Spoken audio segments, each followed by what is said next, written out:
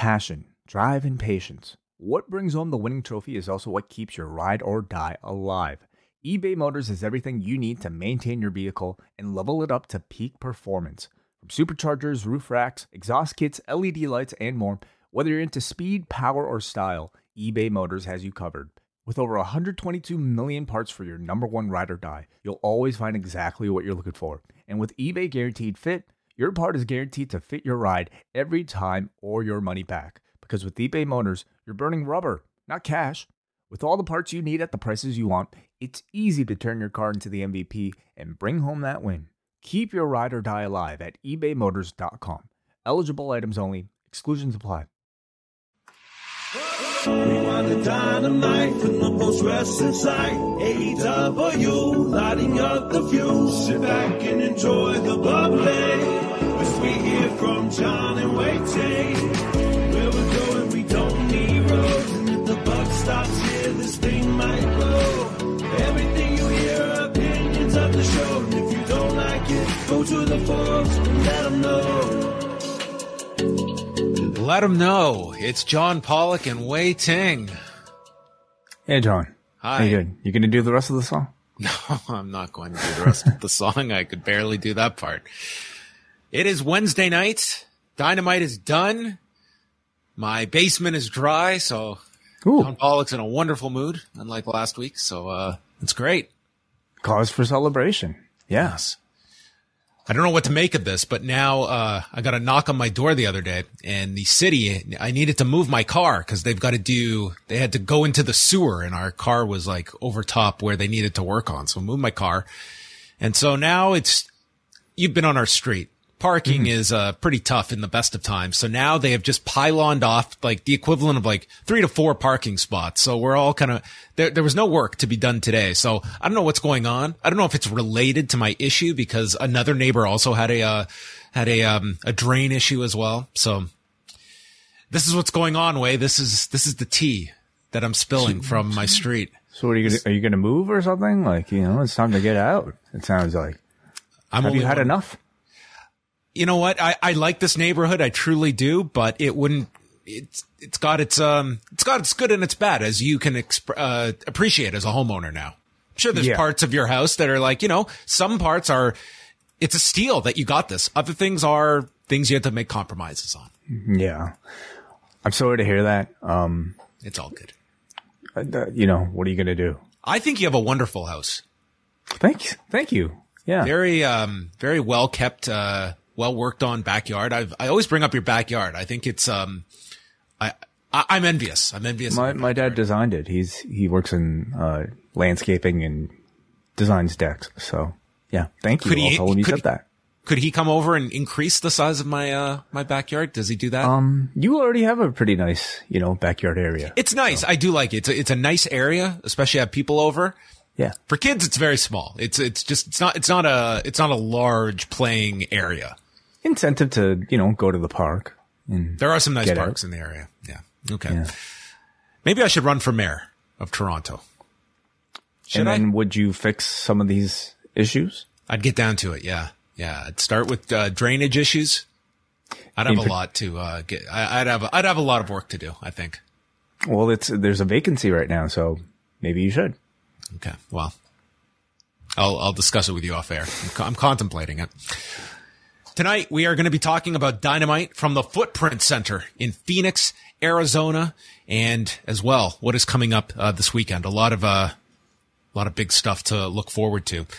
But off the top, Wei, I'm still looking back at that Keiji Muto retirement show.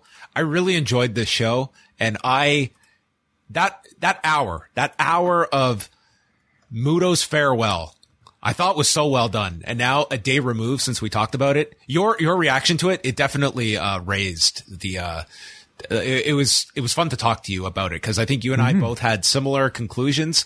It was probably the most, the deepest we've gone into a match recently in terms of its significance, its meaning. And I was not expecting to enjoy this Muto retirement as much as I did on Tuesday.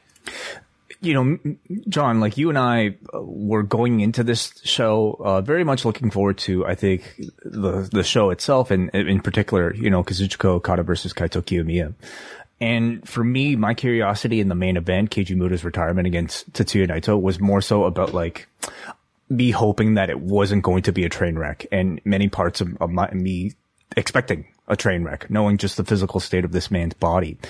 The fact that they were able to not only pull off, I think, a pretty good match, considering this guy's, physical health, but to be able to draw that sort of emotion in storytelling using the limitations of this guy's body, to their advantage, really, I thought was spectacular. So I couldn't recommend it more enough, and especially the post match as well. Yeah, I mean, you have to sit down and watch from the second the video for Muto begins.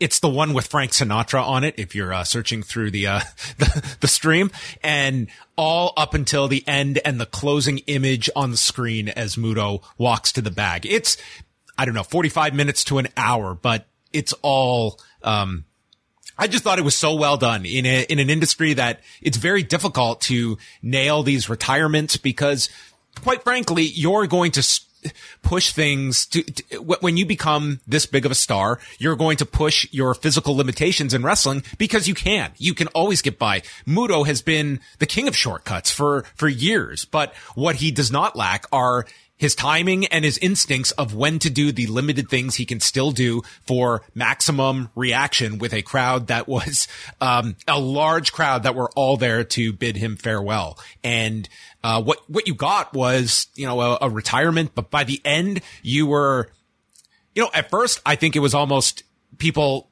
half serious that this would be a legitimate retirement. And by the end of it, you might not believe that you have fully seen the end of Keiji Muto, but you're definitely hoping that this would be the ending, because as you said, Way, on our show, there's no topping this. Like, this was as well done as Keiji Muto could possibly expect. And quite honestly, I don't know how many other performers that they have done a job like this for.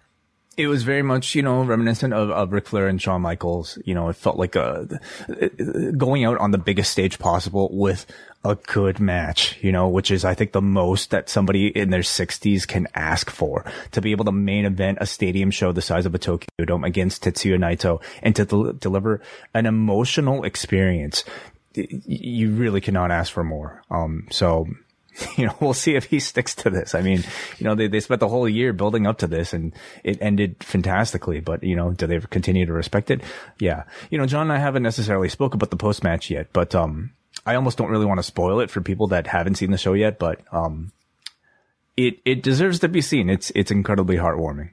Well, if you want our thoughts on the post-match and everything on that card, we reviewed the entire 5-hour show that is up at postwrestlingcafe.com as we discuss Keiji Muto's grand final Pro Wrestling Last Love Holdout exclusively for Cafe members. Yeah, that is the official title of this event. And we're very worried about those quotations. Yeah, the last is in quotations, but holdout is something that I'm still kind of confused about. What exactly is, like, he's holding out on retirement? Is that the point of including holdout in the title? Kicking and screaming. Although there was no kicking and screaming. By the end, it looked like the man had come to peace with his in-ring mortality. Mm-hmm. That was a lot of fun. And, we actually uploaded a clip, from the reviews talking about a particular spot that John and I were both big fans of, over at youtube.com/postwrestling. So go and check that out if you'd like. Yes. And Way also, covered his post-match, comments backstage, which, whenever you state now, you always have to be worried what this man said, after getting the year off to a pretty, low start for Keiji Muto. But that is all up there, as well as, Okada, Kiyomiya, and, I thought a really fun card. It's sort of a sample of all these different companies, some of the standout performers, and you got to see talent obviously from Noah, but DDT, Tokyo Joshi Pro, Dragon Gate, All Japan. It was just a mishmash of all these different styles, different performers. I really liked the concept. I was enjoying this card up until the main event, and then you got this retirement, for Naito, beating Keiji Muto, and then and then the bonus chapter at the end of the show. So there you go. Check out all of that stuff. Jerry Jarrett, there was a memorial service for him on Tuesday in Tennessee, and they ended up posting, I think they live streamed this. They at least put up the video, ad-free shows did. So if you want to watch this, you can, similar to the Jay Briscoe service last month. But among the speakers, obviously a very emotional Jeff Jarrett got up to speak and was battling through this speech to get it through. He was obviously very, very affected by his father's death, and looking at himself as well, noting that, you know, back in 2017, he had hit rock bottom when it came to his substance abuse, and that he had lost his relationship with his wife, with his kids. His friends just put up with him, and finally he got treatment and recited a quote that his father always used. And it was essentially this poem about never quitting. So he read that. He also noted how well read his father was, which was always, something that was noted of Jerry Jarrett, that he always had a book that he was reading, and that the man was largely self-taught. Like, he just picked up books and was able to learn all these, different aspects of life. So it was a very nice speech by Jeff. But as well, we got Dave Brown, who is the, not just the classic, Memphis broadcaster who was always side by side with Lance Russell, but also was the famous weatherman in Memphis. And this man, if you could be so lucky for this individual to speak at your funeral service, he gets up and just the magnetic voice. It's like, this man has a voice that the world deserves to hear on a daily basis. If I lived in Memphis, I would be going every day just to hear him tell me what the weather is. Tornado warning. It's okay. It's coming from Dave Brown. And this guy was just, he was great. It was such a well done speech. Like, I personally, I will be conscious of little verbal tics I'll have or pauses. This man is as polished a public speaker, as you're going to hear. And he talked about, meeting Jerry Jarrett, some 50 years ago, and being with him when they were with Nick Goulas on Channel 13, and then Jerry Jarrett leaving Goulas, and what he needed was Jerry Lawler as the star who was going to go with him. He was able to get a venue because Goulas had the rights to the Mid-South Coliseum, so they went to the Ellis Auditorium, and then they needed a channel. So at first, the hope was, well, we'll just replace Goulas on Channel 13. But Channel 13 was like, we are not opening ourselves to a lawsuit from Goulas by kicking them off the station. So you're going to have to find another network. So they went in town. They went to the CBS affiliate, and sitting down with Jerry Jarrett and Lance Russell, they're stating, hey, we've got professional wrestling, a show that would go on to have some 70, 80 shares in the market. And the CBS affiliate said, nah, we're not interested in pro wrestling. So they got turned down. And then they end up going to the NBC affiliate, Channel 5, which would be the home of Continental, beginning in 77. And Dave Brown, I had never heard this story. So part of the move was that Lance Russell, he was the station manager at Channel 13, and he was going to be part of the package, and he was going to go to Channel 5. So they're getting this big local personality, and then Dave Brown was going to follow. So apparently in this meeting, when they stated, we can also bring you Lance Russell and Dave Brown, this was news to Dave Brown, who was never told that you're leaving your post as the weatherman on Channel 13, and you're coming to Channel 5. But once he could wrap up there, he did go to Channel 5. And then in another crazy story was that just a few years ago, before the pandemic, Jerry Jarrett called up Dave Brown and said, I'm thinking of getting back into the wrestling business. My wife thinks I'm crazy. What do you think, Dave? And Dave said, I think your wife is right. And he was so happy that Jerry Jarrett did not get back into pro wrestling a couple of years ago, right before the pandemic.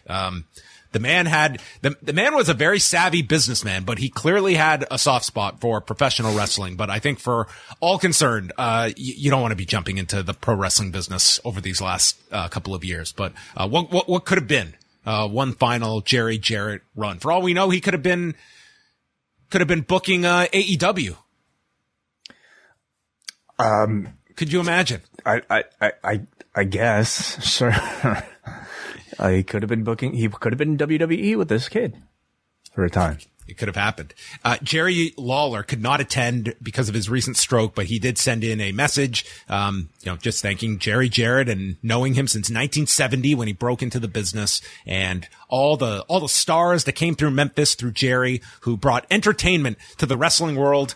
And he called his two greatest moments in his career.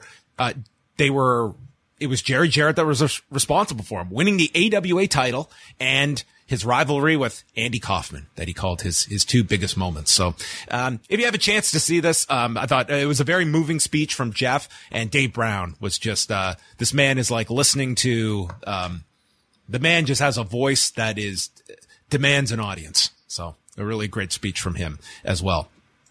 Moving on, we have, some ratings. No, actually first, just a quick note, congratulations to Sonya Deville, who got engaged to her partner, proposed to her last week, the day after Valentine's Day, and she proposed to her, and then her girlfriend immediately grabbed her bag, and she had her own ring in there that she had been saving. Did this happen to you, Wei, when you proposed? It did not, no. Oh.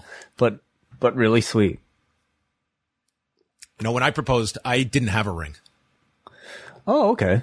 It was, I knew that my to-be wife was going to want to pick out her ring, and I didn't have it in me to guess and know that I would, my wife would have been, this is wonderful, but you've got to return this because I'm not wearing this. So she actually appreciated the fact that I did not have a ring.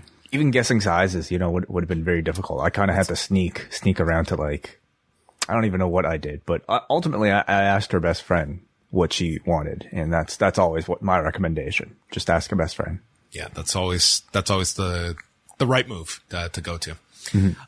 Ratings notes. We're going to go backwards here, starting with SmackDown on Friday night. And they did 2,383,000 viewers and a 0.58 in the demo. So, down slightly from the previous week. They dropped 10% in the demo, and, they did a very big number in Canada, over 295,000 viewers. So that was one of their biggest numbers, going back as long as I've been tracking SmackDown numbers. So, a big figure in Canada on the eve of Elimination Chamber.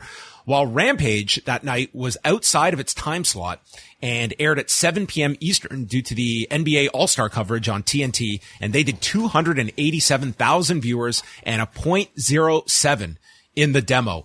These would be the lowest numbers in the history of Rampage, and that would include other airings of Rampage that aired outside of the normal 10 p.m. time slot. So last year, there were 2 episodes of Rampage that aired at 7 p.m., which was the time it aired this past Friday. And they did 410 and 482,000 viewers, respectively, a 0.14 and a 0.22. So, I mean, you can't just say the sky is falling based on this number. At the same time, I also can't entirely dismiss it as just, it was outside of its time slot, because even comparing it to other airings of Rampage that, let's remember, this has been bounced around to 7 p.m., to 5:30 p.m., to 4 p.m. It's never done this low. And it was funny because I caught up on a lot of stuff when we were away in Montreal. I did not watch Rampage. And when I sat down tonight, I was curious, what am I going to be behind on watching tonight's Dynamite by missing Rampage? And outside of the angle they shot with the House of Black with the Elite, that was pretty much not repeated, but if you had missed it, you really missed nothing because it was all done on tonight's show. I can't say there was anything that I watched Dynamite tonight and I had questions about that would have been answered had I watched Rampage. The biggest thing seemed to be Keith Lee's return, which, if you're only watching Dynamite, was really a non-factor. Was that even brought up tonight on Dynamite? They had a graphic for Rampage with Dustin and Keith Lee. To speak this week, right. Yeah. Okay. So if you're watching, you'd be like, oh, when did Keith Lee come back and why is he blonde now? So that's really the only thing. But I mean, even that was sort of almost reduced to a Rampage exclusive story at this point. Yeah. Sometimes it's a good experiment to maybe step away and see if we did you miss the experience of watching Rampage? And honestly, the answer is no, especially when there's so much else to watch. So I watched Impact. I watched last week's Impact. I mean, I only had so much time and I did want to catch up on Impact. So I watched that. And I mean, it's not like this was some lame duck Rampage either. You had an Elite match on the show and they're wrestling again this Friday. So obviously the number will be up this Friday, but I don't go out and just say completely dismiss this number. I think it sort of just underscores a larger trend that one of the things we have noted is that when AEW gets bounced around, this is an audience that finds the show. And I think with Dynamite, they will. But Rampage, I think it's less and less. And this was one where, for whatever reason, this was not as important as other times when the audience has been much higher outside the time slot. They needed to do a 3-on-3 basketball game between the Elite and Top Flight and Era Fox. I'm not kidding. Like, there would have been some curiosity for that. Some curiosity. I don't know if I'd be tuning in right at 7 to do like Hogan and Paul White. Yeah, you can give us the match at Halloween Havoc, but what if you two got into monster trucks on the top of Cobo Hall? Legendary. Give them both. Legendary moment. Yeah.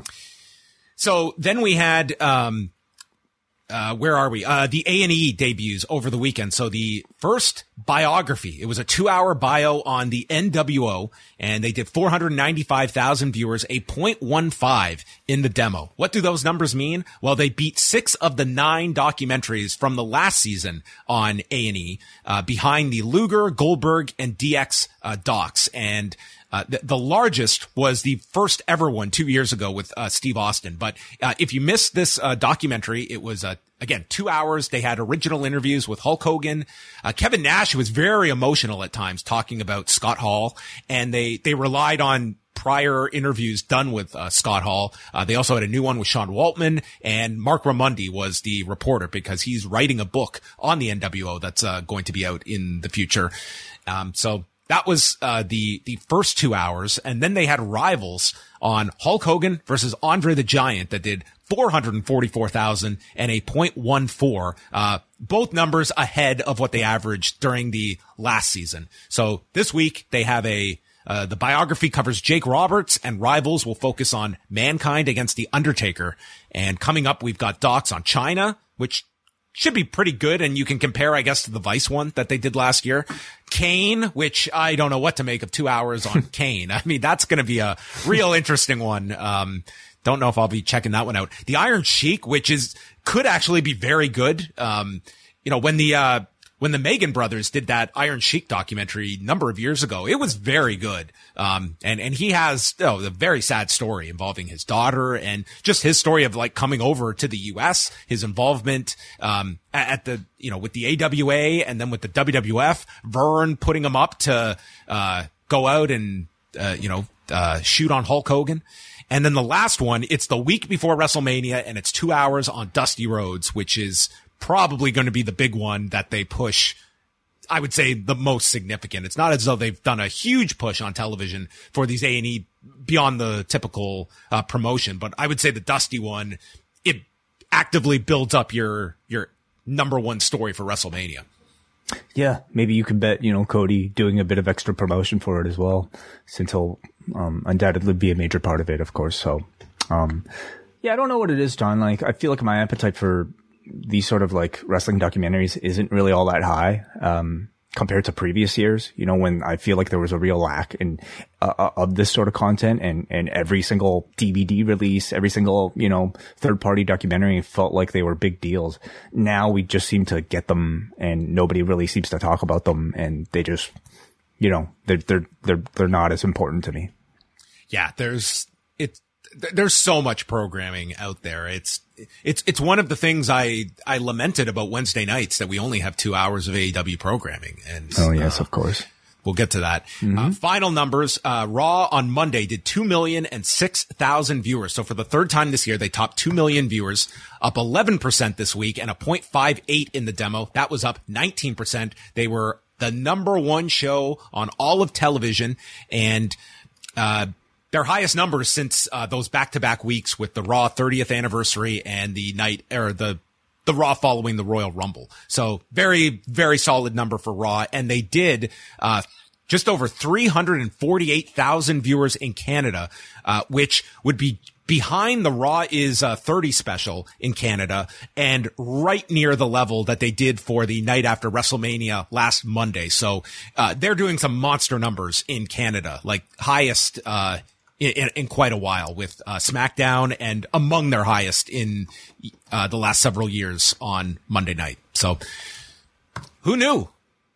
push two strong Canadians, and you're going to get Canadian viewership up. I mean, it was certainly. The thing is, it's not just a localized story. It feels like everybody is on board with this thing. So, especially Canadians, of course. So, dude, cool. Sammy did so much promotion for that event, and yeah, and you have a story now where it's like the soap opera of when are Ross and Rachel going to get together? That's what we've got between Owens and Sami Zayn over the next couple of weeks, and building towards this big moment that typically, like, this is like the episodic type of storytelling that does numbers because of that intrigue. It's sort of been the entire Bloodline story, has it not? You know, where do these men's allegiances lie? Is Sammy truly with the Bloodline? Is Jay truly with the Bloodline? Is Kevin truly with Sammy or not? So tune in to find out. Last thing here is this Friday, actually. It's the Impact No Surrender card that's airing at 8 Eastern. This is an Impact Plus special. It'll also be airing on Fight TV. Fight TV as a separate pay-per-view. It's not part of Fight Plus. But we have Josh Alexander against Rich Swann for the Impact title. And the story here is that Rich Swann lost the title years ago to Kenny Omega. He has never gotten his rematch for the title. So this is him trying to get his placement back on top of Impact Wrestling against the franchise player, Josh Alexander. Mickie James takes on Masha Slamovich for the Knockouts title. Slamovich has been a character that they've pushed very hard, mainly through her program recently with, just building her up, essentially with, the undefeated streak as long as it went. And then Motor City Machine Guns and Kushida take on Kenta, Chris Bay, and Ace Austin in a 6-man tag, which I would imagine is going to be very solid. Steve Maclin, Brian Myers, Heath, and PCO. This is a number 1 contenders match, and Steve Maclin has been the one that has been winning, and he is the guy that has not gotten his shot at the Impact title. He's had, he had the wrong loss at the wrong time, and it sets him back, but all indications are this match should produce the challenger for Rebellion in Toronto, and you would think that Steve Maclin will be the one challenging for the Impact title in Toronto. We'll see if that's seen as a big enough match for a pay-per-view main event. Steve Maclin's a good performer, but we will see. I think the jury's still out on him as a main event level talent, but it seems like it is his time. Joe Hendry and Moose. This is for the digital media title, and Wei, this will be one of your favorite types of matches, a .combat match. And what does that entail? Getting on Twitter and trolling each other? Yeah, it's going to be like talking mad shit about each other in 140 characters or less, doxing the other guy. This is going to be not for the faint at heart, okay? This is going to be a very violent match. So what is a .combat match? I imagine it's just like a street fight. I couldn't tell you. I don't know. But Joe Hendry's been like really popular in Impact. Like he's been having some really good matches lately. Moose is very good. Very underrated where he has improved to. So this should be fine. The Death Dolls against the Hex, Allison Kay and Marty Bell for the Knockouts tag titles. Frankie Kazarian will be taking on Khan, the former member of the Ascension. Don't know how this match is going to be, but Frankie Kazarian's back. He's got this. And then a live edition of Busted Open with Dave LaGreca, Tommy Dreamer, and Bully Ray. So this setup, okay? They sit down at a table, and they've been having this, they're no longer friends way. They hate each other. They can't stand the sight of one another. So Santino Marella proposes that they have a live Busted Open at the pay-per-view. We're going to talk. We sit down to talk on Impact to promote a segment where we're going to talk at the pay-per-view. So tomorrow night on Impact, they're doing a beat the clock challenge involving Bully Ray and Tommy Dreamer. Now, what are you beating the clock to achieve, Way? Whoever wins in the shortest amount of time gets to talk first. During the Busted Open segment. I mean, this to me is like they're arguing over, I go first. No, I go first. Well, you're both going to have to wrestle matches, and whoever, like, imagine you and I went through this. Like, who talks first each week? I will gladly lose, and let you talk first, John. I'm more than fine to let you. So if you pay to hear us talk tomorrow night on Impact, find out who will talk first. I mean, it's kind of funny because wouldn't LaGreca be the one to talk first? Like, he is the host of this segment. I mean, I think they should make it a 3-way, clearly, in this Beat the Clock. Okay. And then the pre-show has Giselle Shaw against Deonna Purrazzo, and what might be the match of the show, Speedball Mike Bailey against Jonathan Gresham, which hopefully it gets time. Unfortunately, this countdown's only a half hour, and you've got 2 matches, but I would have loved to have this one on the pay-per-view. I mean, this is 15, 20 minutes of these two would probably be the match of the show, to be quite honest. So anyway, that's No Surrender. Impact is back with this show, and John Cena and I will be doing a show for Post Wrestling Cafe members on Saturday. So look out for that. We've got, for patrons, we have, this week's, Keiji Muto retirement show that is already up. Then Thursday, it is MCU Later with WH, Scrump, and Rich Fan reviewing the latest, Ant-Man and the Wasp film, Quantum Mania, that, critics are they're very divided on, Way. Yeah, I haven't checked the Rotten Tomatoes recently, but I mean, I think it's somewhere in the vicinity of 50%, at least critically.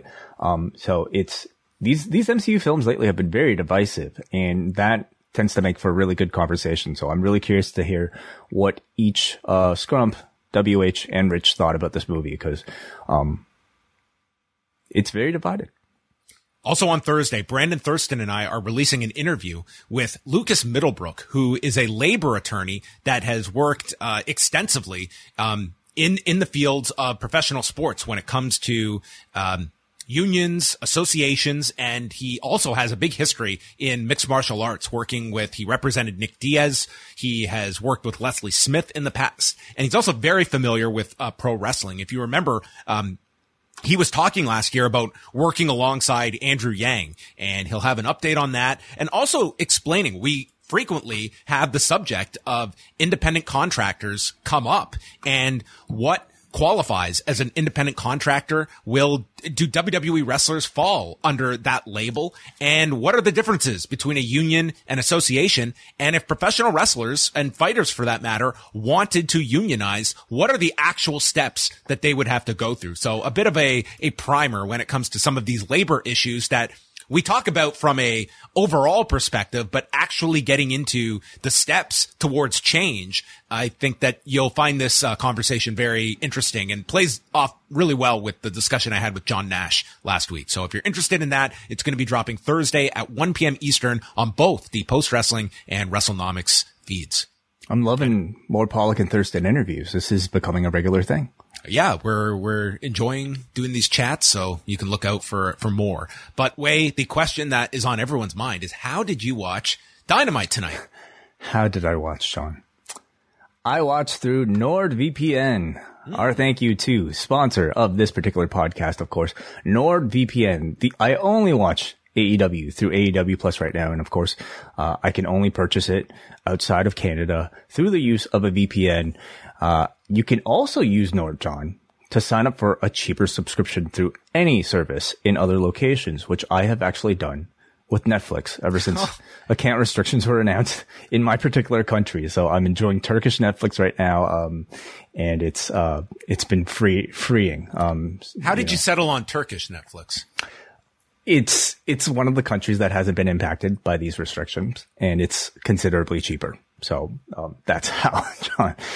And, it's not even like, it's something that is perfectly fine to do. As far as I know, it's not illegal or anything like that. It's just, if somebody were to travel outside of Turkey, they could use Netflix outside. So you can use that through NordVPN to sign up for any subscription service for a cheaper fee.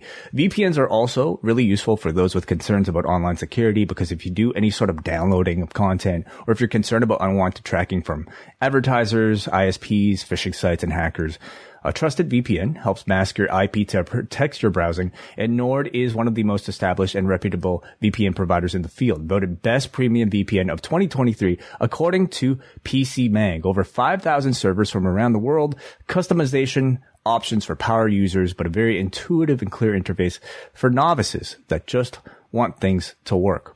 And as I mentioned last week, this month is Nord's 11th birthday, so every purchase of a 2-year plan will get you an additional bonus of 3 months to 1 year added to your subscription. And if you sign up through NordVPN.com/postwrestling, you also get a bonus month on top of that. So a minimum of 4 months bonus on all 2 year plans for as little as $3.35 a month. Use NordVPN.com/postwrestling. Try it for 30 days or get your money back if you don't like it. Again, NordVPN.com/postwrestling, and let them know you found out about Nord through us. Our thanks again to Nord for their sponsorship of this podcast. There you go. NordVPN.com/postwrestling, and let Wei know what he is missing on Turkish Netflix. Give him some guidance. The content is the same, but yeah, you could pretty much browse content from any country if you want. Okay, well, maybe you should go on a world tour across all the different regions and report back to us. Hey, man, I just finished Physical 100. I'm waiting for Drive to Survive, which comes out on Friday. And in fact, you and I might actually do a review, or at least do some reviews, I should say. So, Drive to Survive is back Friday. That's right. We're probably going to be discussing that. And next week on Rewind Away, it is WWF UK Rampage 1992. So I know our UK listeners, they always love when we swoop in on their culture. And that is what we're doing next week, as WrestleMania 8 is in the rearview mirror, and it's time for dun dun dun dun dun dun dun dun Rampage. Oh, wow. Was that your replica version of the Rampage theme? The fact you had to ask means it was not a great one, but I tried. So a lot of singing tonight. Okay, on that note, we are getting into Dynamite from Phoenix, Arizona. Gotta say, this was a Dynamite that on paper did not look like the most appealing Dynamite. And I would say from a action standpoint, while there was one match I really enjoyed, and one of which I think a quart of blood was lost in, I did not feel that the wrestling was at the usual Dynamite level on this show as a whole. I mean, the usual Dynamite level, I guess, being pretty high. Very high. It's a blessing and a curse on its own. I'm sure you could look at this show and enjoy all of this, but to me, it is, I think they have risen their bar so significantly high that I cannot tell you the last time on a WWE show we got something the quality of Orange Cassidy and Wheeler Yuta. And yet here we are, and I'm sitting here, and in terms of the 5 matches that you're talking about, I just felt it was not overall at the level of most Dynamites. And just quite frankly, like Moxley and Evil Uno, that's a Rampage main event headlining Dynamite. I think they tried to make it something more than that. You know, they certainly put enough like promo time for Evil Uno to make it feel a bit more serious. But can you go over his 19 wins leading into this match?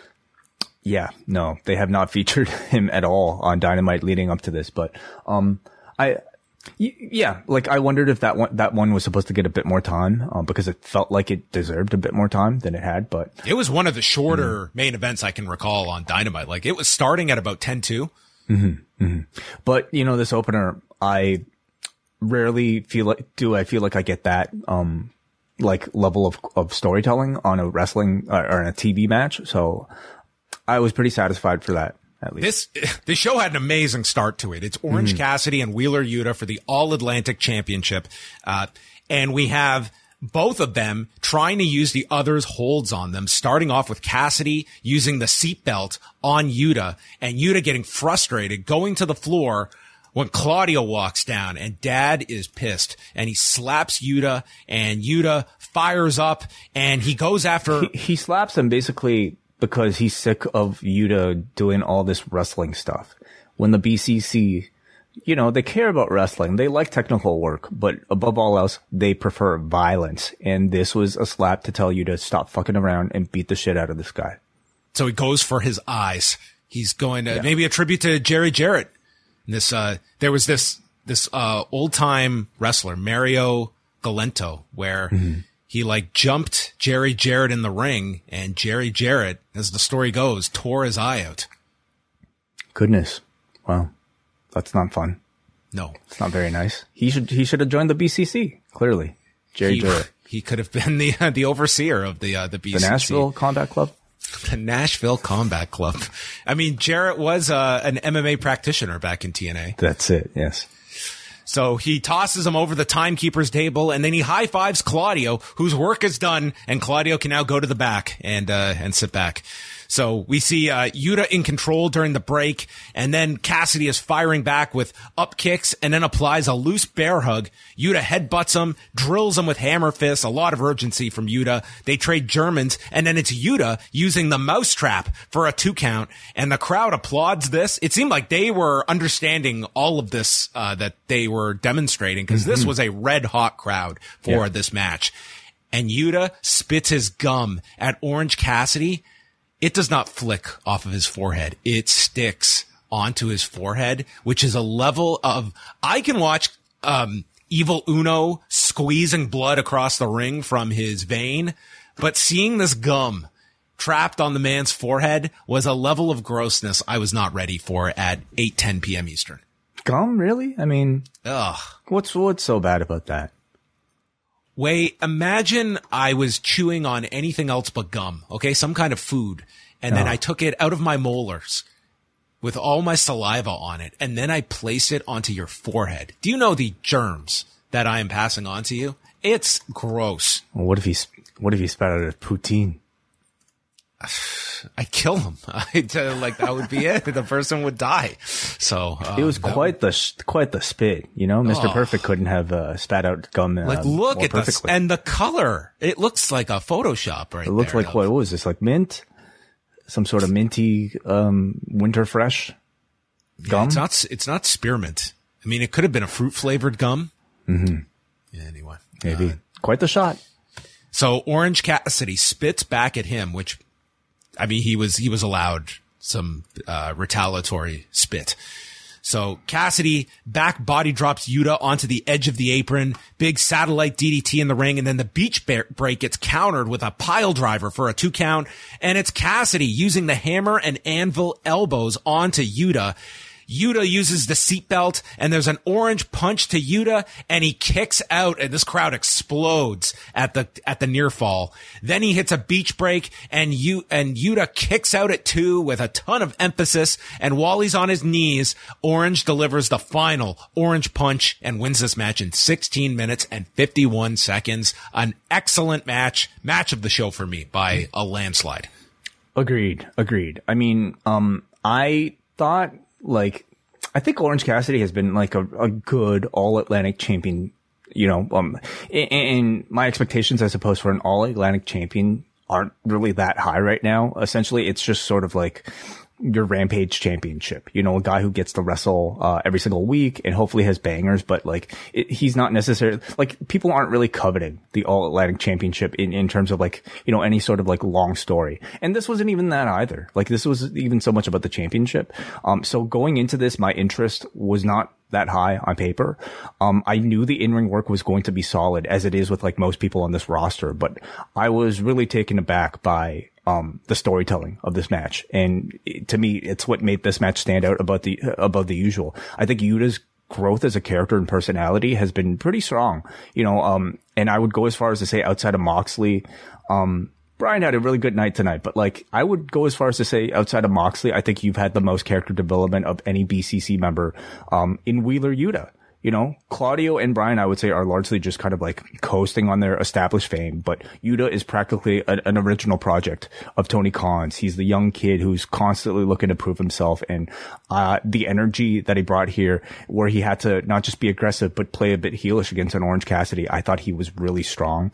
I love how Orange Cassidy was able to stay defiant. I mean, this ultimately became sort of a battle of philosophies. Yuta, of course, you know, formerly belonging to the Best Friends, defected out of the Best Friends to join the Blackpool Combat Club because he wanted to get serious with his career. And he was essentially telling Orange Cassidy, hey, you are better than this. You're better than this, you know, hands in the pockets type of guy. And I love how, you know, there was this moment in the match where Cassidy was able to be defiant through the use of the hands in the pocket spot. And, you know, even while he was taking a beating against Wheeler Yuta, you know, Orange Cassidy kept the hands in the pockets as if to say his philosophy of being carefree is superior to, you know, how uptight the BCC are. But in the end, especially, you had a finish here that was that was like, you know, Ric Flair and Shawn Michaels. I'm sorry, I love you, but like it was almost Yuta saying, I've already made my point, because that big forearm exchange these two had was when Cassidy didn't have his hands in his pockets and he was firing him up and showing aggression the way Yuta almost prompted him to. So, I thought it was almost like a moral victory for Yuta here in the conclusion, because he made Orange Cassidy tap into something that he's not normally used to tapping into. So wonderful storytelling in this match. Don't skip it if you are going to skip this Rampage. Yeah, and probably you could expect follow-up to this, given where the direction seems to be going, at least with the Moxley, Claudio, and Yuta members of the BCC. Yeah, because, you know, obviously Mox is tied up. Brian's tied up. Could see a tag team. Yeah. Yuta is crawling, and Cassidy offers him a hug, but Claudio comes down and summons Yuta to leave, and the crowd is so upset that they're not going to hug it out, and Yuta leaves with Dad. Yeah. I think the BCC are really interesting in that, like, they all kind of adopt like Jon Moxley's personality, where you can kind of play babyface and a heel depending on the opponents that you're facing. Ultimately they're still baby faces, but like they could be overly dickish to the point where you might want to boo them as well. So they're incredibly versatile and I think very interesting. Renee interviewed Hangman Page and Evil Uno, and Hangman says that you can't prepare for Jon Moxley, and Uno thinks that Page doesn't believe the Dark Order is on his level, so he does not want Hangman getting involved in his match with Moxley later tonight, and Hangman would end up staying in the back, but we would see him in the post-match. Really strong promo work, like, you know, in these couple of weeks from Evil Uno. I mean, obviously, clearly the man has always had it within him, but plays a comedic character. But, you know, these few couple of weeks have been really good to showcase. It's been a really good week for Montreal wrestlers, hasn't it? Yes. I mean, he is right on that list for this week. And I think he realized, like, this is my big shot to have a big television match and get some promo time to build it up, which is, it doesn't get thrown out too often for characters at his level on the big show. Ricky Starks is out, huge reaction. And essentially, he says Jericho doesn't want to give him a rematch, so he accepts that and says, I'm moving on. And this crowd cheers that this program is over, which I don't know if that's the reaction you are coveting, but this audience was ready for them to just stick a pin in this program, and Starks moves on. But it's all a ruse, as he issues an open challenge with a contract for Revolution to face anyone. Out comes Jericho, and everyone here that cheered the program being over also sang Judas at the top of their lungs. And he says Starks isn't done with him until I say so. And that you beating me was the highlight of your career, but it's never going to happen again. And I can beat you anytime, any place, but it's not going to happen because you're not at my level.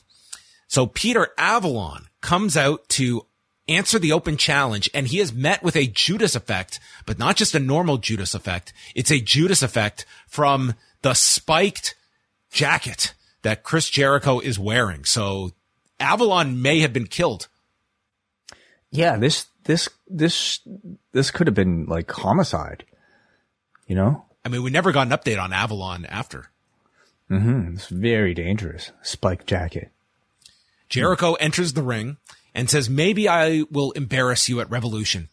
And Starks wants to fight him without the JAS in his corner, because he knows Jericho could beat him on his own. So why won't you fight me on your own?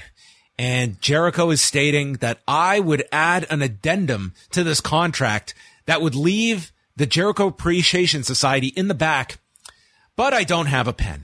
And Stark says, that's too bad, because I do. And he pulls out a pen, and Jericho takes the pen and he clicks the pen open. His crowd pops. He references like what he used to do with the list, basically. Yeah. And then we got the best line of the night from Excalibur, who says, never before has bureaucracy been so exciting.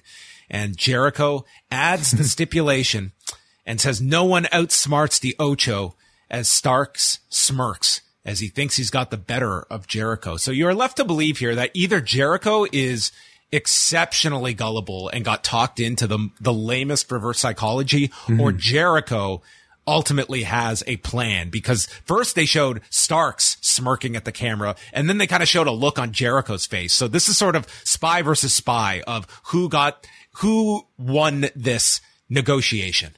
Okay. That's how I took it.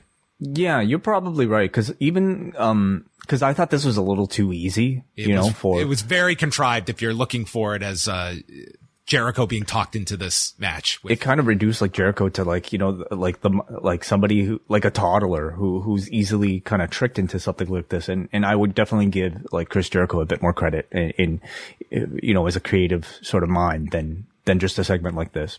I'm assuming another layer to this segment in the contract of some sort, or he has a non-member, of some sort. How about a gauntlet on top of this? No more gauntlets. Yeah. I'm sensing, the crowd kind of, being pretty sick, of this feud by now and wanting it to wrap up. And that pop was telling, like they're ready for this to wrap. It kind of made me surprised that like Starks would even tease it, because I don't think it reflected, positively on the feud. How many weeks do we have until a month? 6 Revolution? Weeks? Yeah. How many weeks? Next weekend, dude. Oh, it's next weekend. Wow. Sorry. There's been a lot. So, okay. So we're pretty close, not much time left. And I think it'll be okay. Like, I can't really say my interest in the match is all that high. Number one, cause we've already seen the match before. We've had a feud that's kind of been never ending. We'll see what they can do to really heighten interest. Sorry, I love the idea that at the end of this segment, you were believing this. You've got 6 more weeks until this pay-per-view match between Jericho and Starks. I mean, that at that point, you would be certainly questioning of how long this thing. I can't keep track of this shit, man. Are you kidding me? There's something every week. I look ahead like a day at a time. Lee Moriarty and Big Bill taking on the Acclaimed. Max Caster raps about running them out of town like former Suns owner Robert Sarver. Says Lee Moriarty is Tyga style, but his mom likes it doggy style. And that Bill's girl texted him saying he's SAWFT. Mm-hmm. Yeah. So I guess, insinuating, Lexi Nair, texted Max Caster. Oh, are they an item? That's nice. They are engaged, actually. Oh. Yeah. That's wonderful. Congrats. The crowd was so hot for this. They were singing for the Acclaim. They were chanting Scissor Zona, which, I mean, you can have some merchandise next time you come to Phoenix. The Guns come out during the break, and then Bowens is fighting both back. Billy gets booted off the apron by Bill boots Billy off the apron. Too many Bills here. Max then rams Bill into the rail, and the Guns attack their father, stomp him. They're getting heat. They get chased off by the Acclaimed, and then Max posts Bill, and they hit the Arrival and mic drop. 7 minutes and 12 seconds. Crowd was amped for the Acclaimed, and the three of them scissor inside the ring. Still funny. Yeah. Yeah. Good match. After all this time. Yeah. Good match. Crowd was very engaged as always whenever the Acclaimed are in there. The Acclaimed are just, it's a party when they come out and you get the rap and then they sing, they have fun. It's a great act for many reasons for the live crowd and those at home too. Not the type of match that I feel like are going to top like a match of the night type of list, but like they're more of an entertaining, like a sports entertainment type of team. And that's perfectly fine. You need variety on these shows. Shivani brought out Christian Cage, who immediately gets tackled into next week by Jack Perry. He killed this guy with this tackle and then hits a sliding lariat and brings out a pair of chairs. But Jack Perry can't bring himself to do it. He hesitates, and it allows Christian to low blow Jack and then rams this dude's head over and over into the chair. And we get our first bludgeoning of the night. Mm-hmm. Yeah. Blood. Gotta Lots of it on this show. Gotta have at least one bleeder per hour on this show. This was the least of it. Mm-hmm. Yeah, I thought Jungle Boy showed some like good, fire here, and came across like a man. Jungle which I think they're trying to do. Yeah, it's okay. I honestly, like, 2 weeks to go, like, I don't know if this is hot enough, like, to warrant a pay-per-view match, but it's a big loose end for Jungle Boy that, I mean, they they do need to tie up. After all these months. I mean, you could get away, I guess, doing this on television. As we'll get into later, they're going to put Adam Cole's return match on TV instead of the pay-per-view. Video for Samoa Joe and Wardlow. They have their TNT title match at the pay-per-view. Joe is not a man to be messed with, and he will prove it's Wardlow's biggest mistake, stepping back in the ring with Joe, and they included highlights of Wardlow's interview last week with Jim Ross. Saraya versus Sky Blue. We have Tony Storm in Saraya's corner, and Storm gets on the apron, distracting, allowing Saraya to yank Sky Blue off the turnbuckle, and then Tony hits her with a snap suplex behind the referee's back on the floor. Blue comes back with a octopus, and it's turned into the former Rampage, which has not received a rebranded name yet. And the crowd is... Was it the Rampage or the PTO? Which one was the Rampage? Rampage I thought was the DDT. What am I? What's... PTO is a submission. Which is like the swinging neckbreaker deal that she does. I thought that was Page Turner. Wasn't that the Page Turner? Oh, that's the Page Turner. You're right. I can't keep up with these puns. The PTO is what she used as the finisher tonight, right? Yeah, that's what she had. Yes. Oh, okay. That's what you're referring to. Yeah, sorry. Midway through, they did the Page Turner, Got right?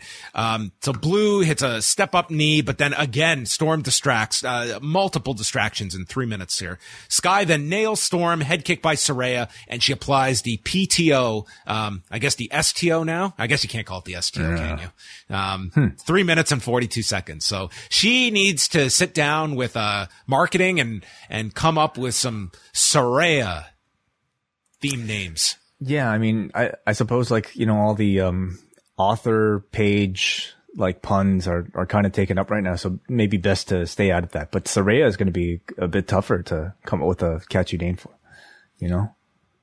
Get Braden on the case. I'm sure he could come up with some names. Maybe. Okay. Match was okay. I thought Sky Blue did really well. The audience was more into, like, this was a pretty, like, nothing match on paper. They got into Sky Blue, which helped it. But it was largely just Tony Storm constantly getting involved here. I can't say this was a great match, but the audience, like, lifted a lot of this, I thought, throughout the show. This was like 7,000 or so people that they had. This was a very good crowd for Dynamite.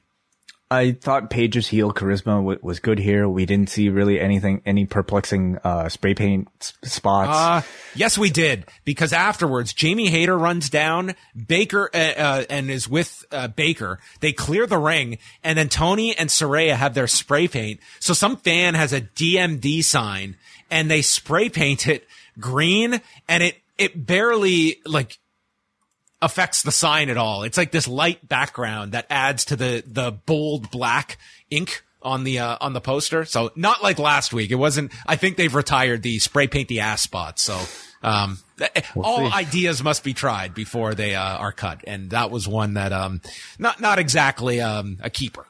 I guess light green paint is maybe tougher to show up. They got to get whatever DX had, I suppose. The feud to me is still very much kind of battling out of a deficit in interest. But tonight was fine, and just kind of puts Saraya into the spotlight ahead of the title challenge. Bryan Danielson comes out, a huge reaction here in Phoenix, which I believe he still lives in Phoenix. I don't know. I thought they moved to Napa. I mean, it's been a while since it was covered in Total Bellas. At some point, they were living in Phoenix. I don't know if they still do or not, but nonetheless, has ties to the city. And he says that MJF said he hates him last week and doesn't understand this when MJF's the one that attacked his mentor and put a bounty on me, and yet he hates me. So MJF... they actually mentioned Regal. I mean... Yeah, by name. They mentioned William Regal. Both of them did. So he's back. He's back in the lexicon of AEW. MJF interrupts and explains that he was abandoned by anyone he has ever opened up to, and abandoned by those he loved. And he includes a story about meeting a girl that changed his outlook on life. So he got down on one knee and said he wanted to start a family and a life with her. But then she left him. And the crowd is not buying this. Bryan is just smirking at all of this. The crowd starts chanting, "You deserve it," at MJF, and said that she left him because he was unlovable. And now all he has that provides unconditional love is his world championship. Not his current fiance, but this championship belt. In story, is he referring to his current fiance as the one who left him? Is that the idea? I don't know, but I think everyone in this arena, I think, is aware that the man's engaged.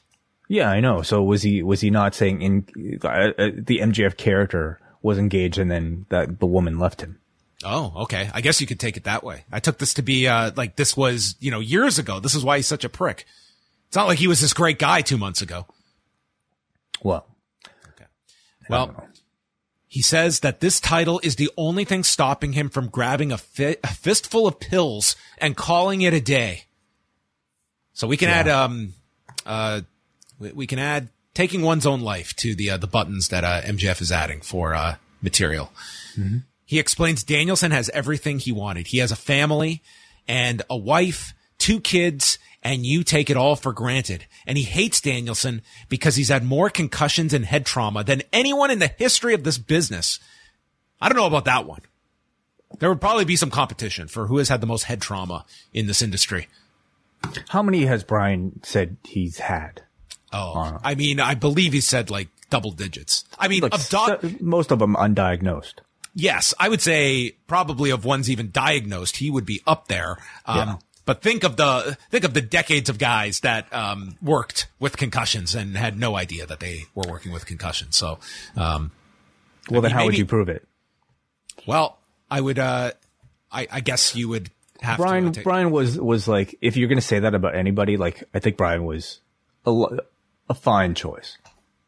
And mentions him having seizures, and yet you're still in his sport.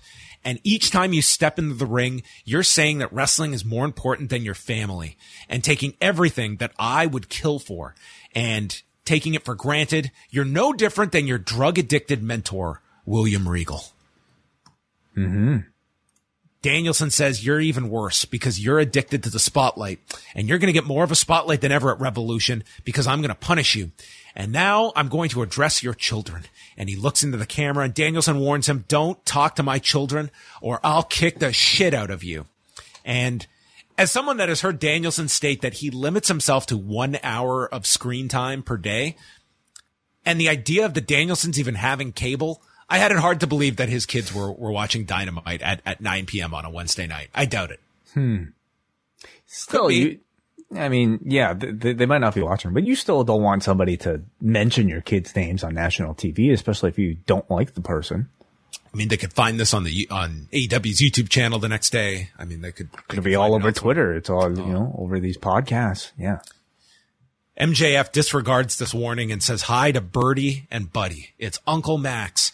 And he's going to make their daddy pay for his selfishness. And I'm going to rip his arm out of his socket and make sure he can never play with you again. And I'm going to give him a gift at Revolution. And that gift is going to be early onset CTE. As Danielson attacks MJF, he's heard enough. And Danielson breaks free, after the security are in to separate them and breaks free, nailing MJF on the floor as they are once again pulled apart. Very intense segment here with MJF going for the jugular here. How did this segment work for you? I thought it was very good. I thought MJF delivered a pretty awesome promo, and I loved the logic that he used to attack Brian. I love the setup. We haven't, to my knowledge, heard him talk about his romantic past, or at least this particular romantic past where he was so heartbroken. And I don't even know if we've ever heard him state his desire to want to start a family. Wait, we've never heard an inkling of any of this, which is right. That would be my negative to this, is that it just felt so out of place here that it was almost as though But it's the heel. Like, if he was making it up, I still think that was perfectly acceptable because he's a heel trying to get into the brain of Bryan Danielson. I'm not necessarily looking for truth and sort of like an airtight, backstory here from MJF. How low is this guy willing to go in order to attack Bryan? And he if he fabricated all of this just to kind of get into, to attack the man's ability to be a good father and a family man. I mean, I think that just makes him even more heelish. Every time you step in the ring, you're saying wrestling is more important than your family and your children. I thought was a brilliant way to twist Bryan's backstory, which, up until this point is presented as something that is like noble, a man pursuing his passion, had it taken away from him and, despite all odds, worked hard to strive to get it. But you can also reframe it as a man being incredibly selfish and maybe neglecting your long-term health with your family in order to get your jollies out and bleed on TV. So I thought it was a very believable and heated promo here by the end. When he got into the stuff specific to Danielson, like the psychology there of him doing all of this, I thought that got to be effective. What I've always enjoyed about MJF is that this is a guy that it's kind of blurring that line. And as we saw throughout the Punk program is, learning aspects of this guy's history. And this one felt to me just a bit more, 2 weeks ago, we're hearing about this guy, getting a blowjob in a Corvette. And now he's a man that just wants a family and a white picket fence. It's, to me, it's just more so, it didn't hit as some of the other origin promos of MJF, which maybe you're designed not to, believe any of this. It's supposed to be more transparent, that you're not to have any sympathy for this individual at all. You know that this is just a guy trying to mess with Danielson's head. Sean Ross Sapp actually just tweeted that, he says the MJF promo had a lot of truth to it. Normally wouldn't cover that type of thing, but he and his fiance did have a split, as was referenced on Dynamite.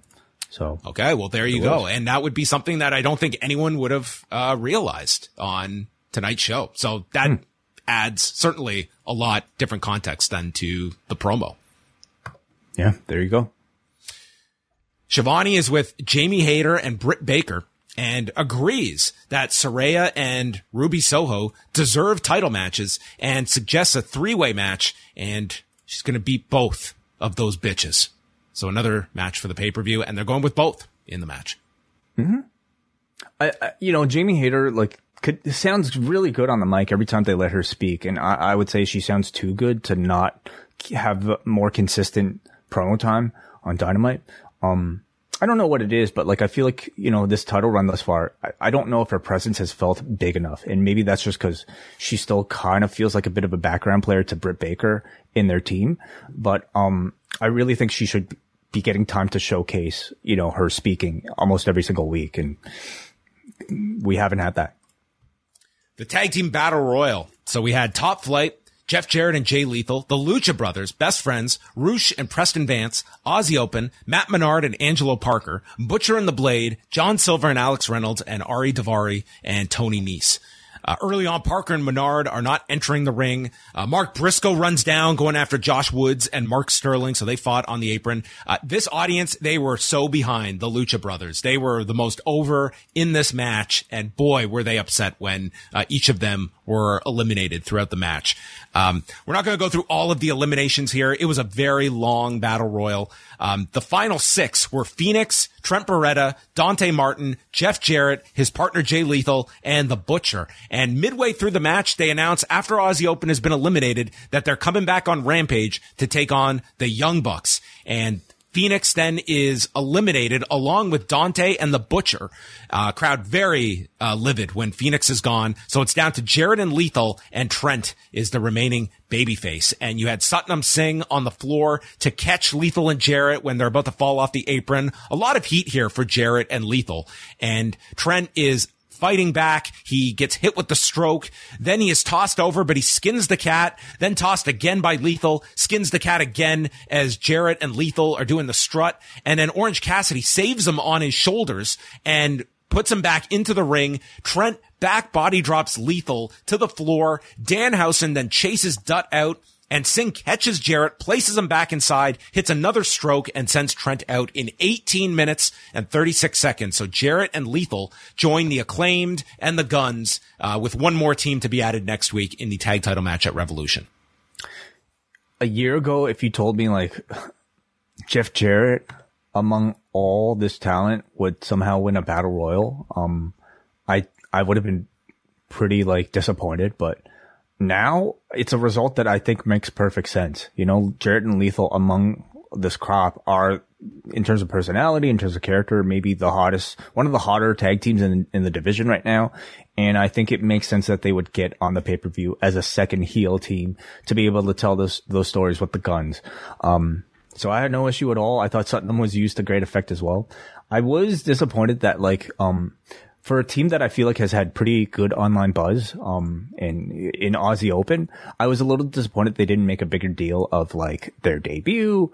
Yeah, they're trying to present this like Bucks match as a bit of a draw on Rampage, but if that's the case, I wouldn't have had them just kind of job out in this battle royal, as if, you know, they weren't a big deal. And I doubt that they'd even get an entrance on Rampage with the way Rampage tends to start. So, maybe it doesn't seem like they're looking to do more with them beyond just having them be sort of a showcase team, but I think there's more you could have done with them. The House of Black did a promo, and Black wants to address the problem in this company. Their voices will be heard. They want the Elite at Revolution, and they will see them face to face on Rampage. So we're going to have a face to face on SmackDown with Charlotte and Rhea Ripley, and a face to face on Rampage. It's a lot of faces. Faces to Faces Friday. Mm-hmm.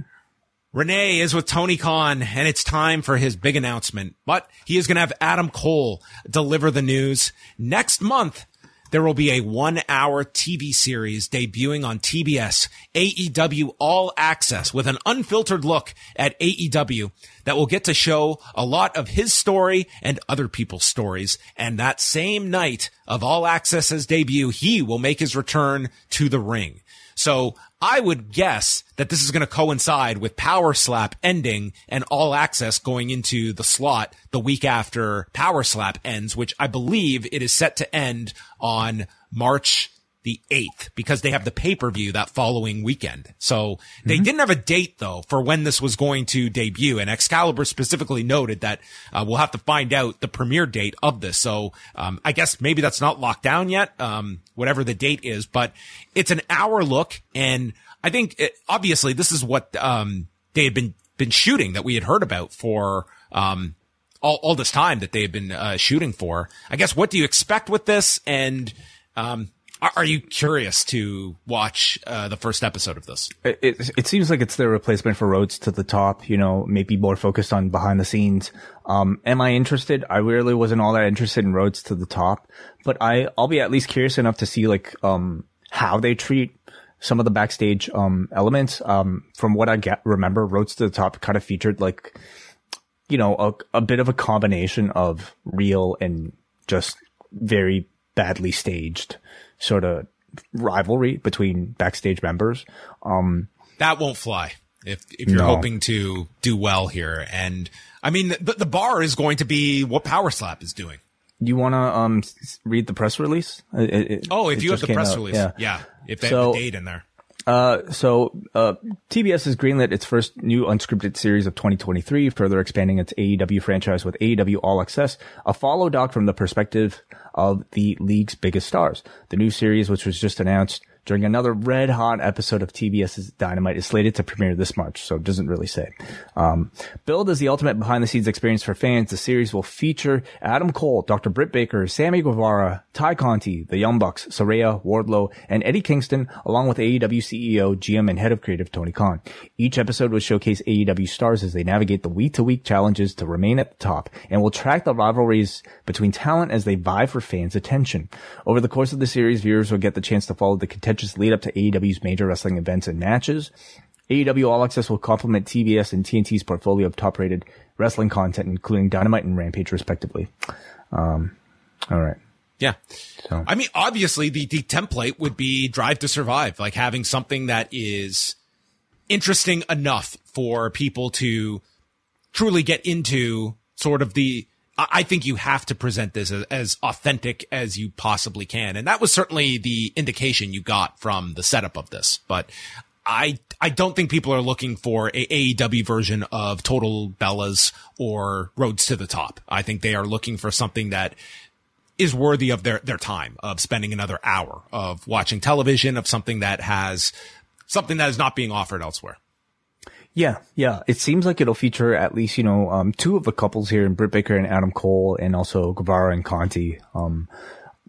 Yeah, I don't know how real it's going to feel. Like that to me will sort of be, but does it need to feel real? If it's entertaining? I think it does. I think it depends. Like, if it's good, then I think that's all that matters. And how much reference will the characters make to this TV show? I have a feeling it'll be quite a bit. Like, I think they will use this in storyline. That just tends to be the style of AEW storylines. It makes reference to real life events, and this seems to, be profiling real life. So, I'll be interested to see how they kind of like combine with each other. What are we going to do? Are we going to stay going live at 10 or what? What do you think? I don't think we're going to be watching this regularly every week. We can make your choice, everybody. We're going to go head to head with all access. I mean, listen, it's check this out, but maybe the first week we'll watch it, but I can't imagine sitting down and watching 3 hours every Wednesday night. On Rampage, Young Bucks against Aussie Open, Action Andretti against Sammy Guevara, Willow Nightingale against Tony Storm, Lance Archer is in action, and Keith Lee and Dustin Rhodes will speak. And then next week we've got the Casino Battle Royale, and Hook is reinstated to take on an opponent of Stokely Hathaway's choosing. Mm-hmm. And that's their go-home show or at least the go-home Dynamite. So they're live next week at the Cow Palace for both Dynamite and Rampage going into the pay-per-view weekend. The Guns come up, they approach Jared and Lethal, and the idea is that if we work together, we can get rid of the other two teams in the match so that it's just the two of us at the pay-per-view. And Lethal and Dutt were intrigued by this notion. So, we have the final team remaining, and you had, Bowens, mentioning the Forbidden Door last week. So I'm still waiting and maybe expecting, a team that isn't just on the roster to take that final spot. I would have said maybe Aussie Open would have kind of fit that role, but clearly I don't think that's the case right now. No, it would not seem. I mean, any teams that were in tonight's Battle Royal, I'm sure we're going to have teams that are back next week. They don't have that deep of a tag division that they can not put teams back in next week. Jon Moxley and Evil Uno. Moxley going for his 100th win, and Evil Uno going for his 20th win in a row. The big streak that is taking the wrestling world by storm. Yeah. Hangman is shown watching in the back, and Uno hits a senton off the top to the floor, and then Moxley sends him into the steps, and this busts open Evil Uno. And dude, this guy was leaking blood through his mask. He's getting nailed with cross faces in the ring, but Uno comes back with a pair of pile drivers, gets a 2 count, and you just see the blood pouring out of his mask. It was a lot of blood. It was, yeah. For some reason, seeing somebody bleed through a mask is maybe even more terrifying because if the guy bleeds enough so that you can see it behind a head cover, it's a lot. Well, Jon Moxley had a anything you can do, I can do better type of reaction to all of this because first he applies a choke, turns it into the Bulldog, and dude, the blood is spilling out of Evil Uno's mask and all over Moxley's arm. I mean, it was just so much blood here. And Uno fights back to his feet out of the Bulldog choke, but then Moxley sends him back down, chokes him out in 6:15, and Moxley won't release the choke, prompting John Silver and Alex Reynolds to run down, stopping Moxley, to which Claudio and Yuta join in on the attack. Hangman runs down to assist the Dark Order, and Page brings out barbed wire that he wraps around his fist and nails Jon Moxley, who delivers a gusher of his own as he retreats from the ring, and we get this close-up of this man who looked like he needed a blood transfusion by the end of this as well. So if you love blood, this was the 6.5-minute match for you. Yeah, I guess so. I like blood. I don't know if I if I love blood. At this point, it's really becoming a bit of a cliche, you know. When it's squirting, I mean, that's where you are testing the limits of people's stomachs. I think the intensity and like sort of like the setting called for Evil Uno to be bleeding. I thought it was completely pointless to have Jon Moxley bleed again. I mean, it's a cliche at this point. You would have missed it. It's only the closing shot of the show where you see the up close, like you wouldn't have even noticed if you missed that last shot of him. I thought it had nothing, honestly, but I mean, the guy, you know, loves this. He loves bleeding. So whatever. Good for him. I was a little disappointed in the match, you know, considering I think how fired up some of these promos were. I was expecting like a big memorable, like maybe even career making sort of outing from an Evil Uno. And I don't know if this match got cut short, but like, I don't think we received that big near fall or like that big moment to showcase Evil Uno. But, you know, the closing visual here I thought was, you know, as intense as I think it needed to be. Yeah, I thought that this Dynamite was below usual standards. I really enjoyed Cassidy and Wheeler Yuta. I thought that was tremendous. I would recommend that match highly. Just hearing like the update on the MJF thing, like I think that promo is so much better if the announcers clue you in on like what's going on. I just don't think anyone that would have to me had so much more emphasis if I don't think anyone would have put all of that together. How would they? I didn't know, and I thought it came across perfectly, like, effectively, you know? And I don't know if that's the sort of material that, like, the announcers would want to announce on behalf of MJF, just even if it meant. But he's announcing it. Essentially. He's making reference to it, but, like, he's not necessarily, he's not telling you that, like, he's opening it up to interpretation. It could be a character thing that he's making up, or it could be his real life. Like, I still just don't know if that's the place for the announcer to announce it. And again, I thought it was effective even without knowing that it was real. I think there is such a way that he is taking a real life, loss and he's still twisting it into affecting his opponent for a pay-per-view by using it as so that's what he did. Material. Yeah, but the only element is that you didn't have Excalibur announce he's actually broken up his engagement. You know, I just felt like it would be out of place. I don't think there's anything wrong with just the announcers reacting that, you know, we have heard behind the scenes that his recent fiance, his relationship has ended, but that was not for us to speak about. But MJF has now shared that. Like, I just think that I think there was a way to do it that it's just, becomes more clear, to people. But I mean, the news is out. So I enjoyed it despite that. Any other thoughts on Dynamite? Yeah, I mean, in ring, maybe on paper, more importantly, I don't think this was all that special of a card. But I did come out of it really, really like glad I got to see Orange Cassidy versus Wheeler Yuta, which is a match I thought was, really strong in terms of storytelling. And the rest of the show was, yeah, maybe a bit more of a passable Rampage. I thought the MJF Bryan Danielson segment turned out pretty well. And Revolution, you know, is, I feel like, you know, we need to see the whole card because, I don't know if Starks and Jericho right now is all that strong. Let's go through the card right now. So we've got Danielson versus, MJF, which I think is being built, you know, pretty well. Wardlow versus Joe. The hair, like, explanation I thought was really strong, and I think the match itself will be pretty heated. I think they've done well with that. Saraya, Hayter, and Soho. I think it's probably the weakest program, thus far on the show that's featured consistently. Mox versus Page, I think is very good. Jericho and Starks, bit more on the weaker side.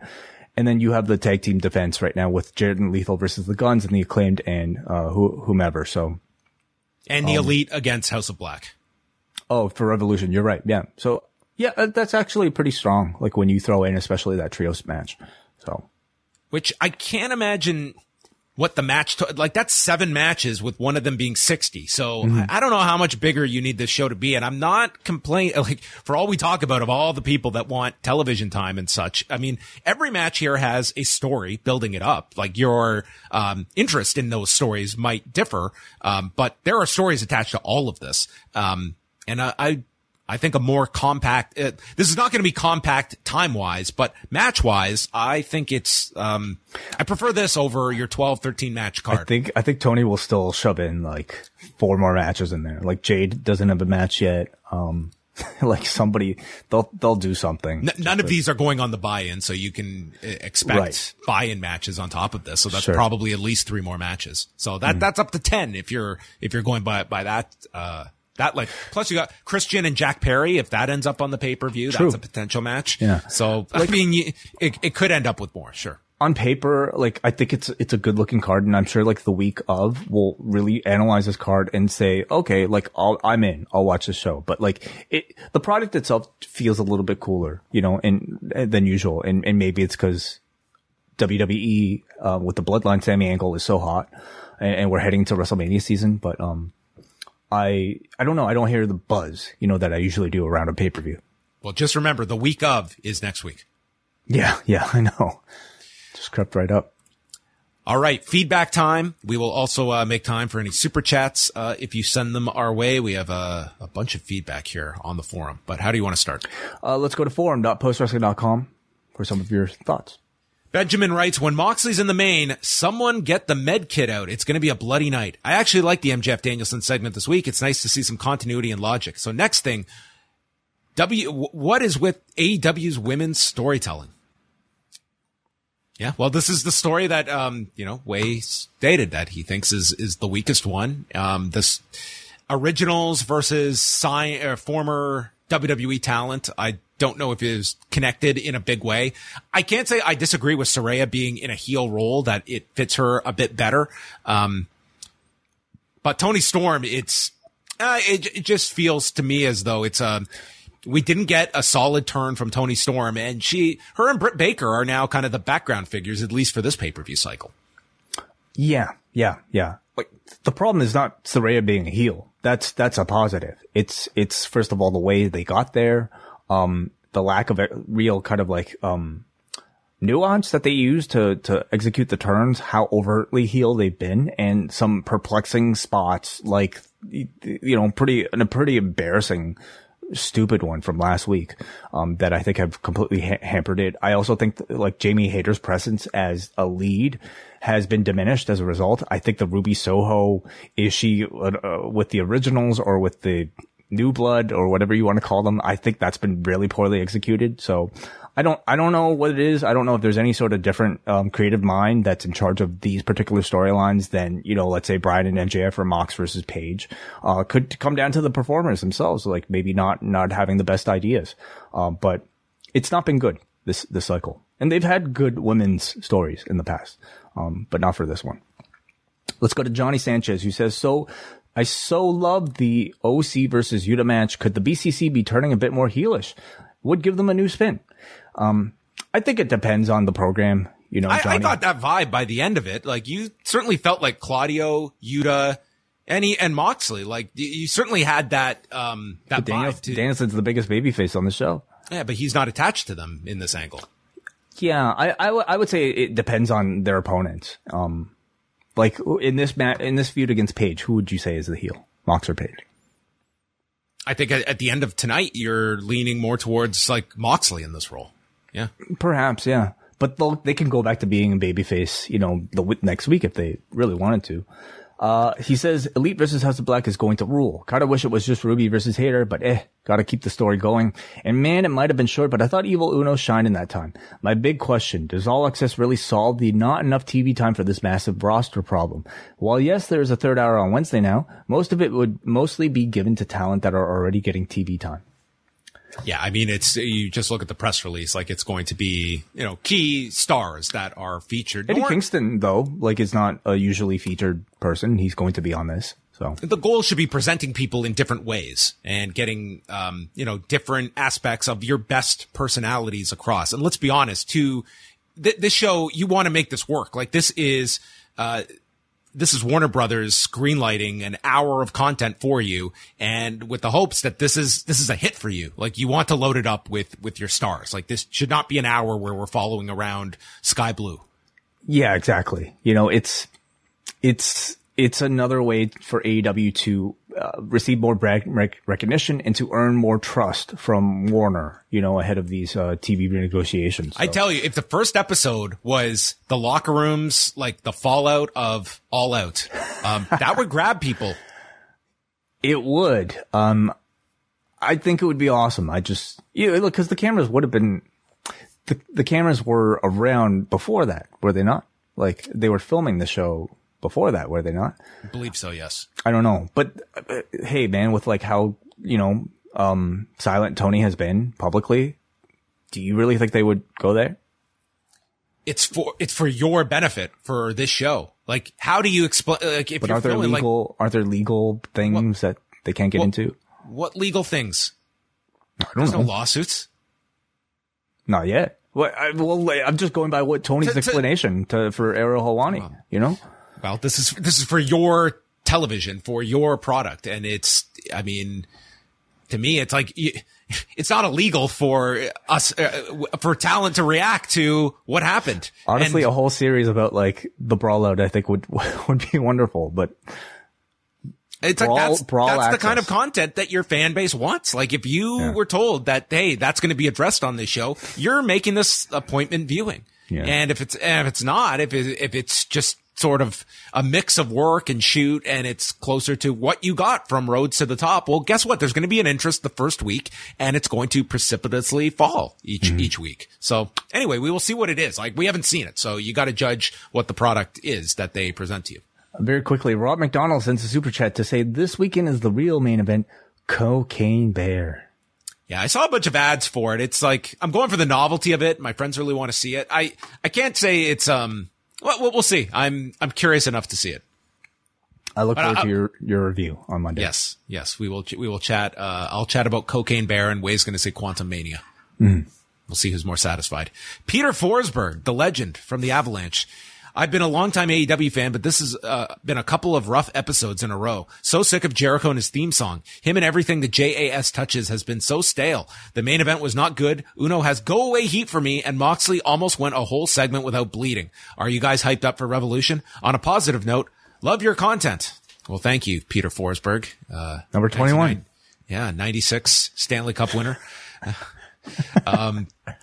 Yes. Well, Mr. Forsberg, I think Revolution will be a very good show. Am I hyped for it? No. I wouldn't say I'm hyped for the show. Even though I look at it as a very good show on paper, all AEW pay-per-views are great on paper. Like, is there something that's so special about this particular show that I think elevates it that much more above a typical edition of Dynamite? There is, but not to the level of previous shows. And I wonder if we're still feeling that CM Punk effect of him not being there.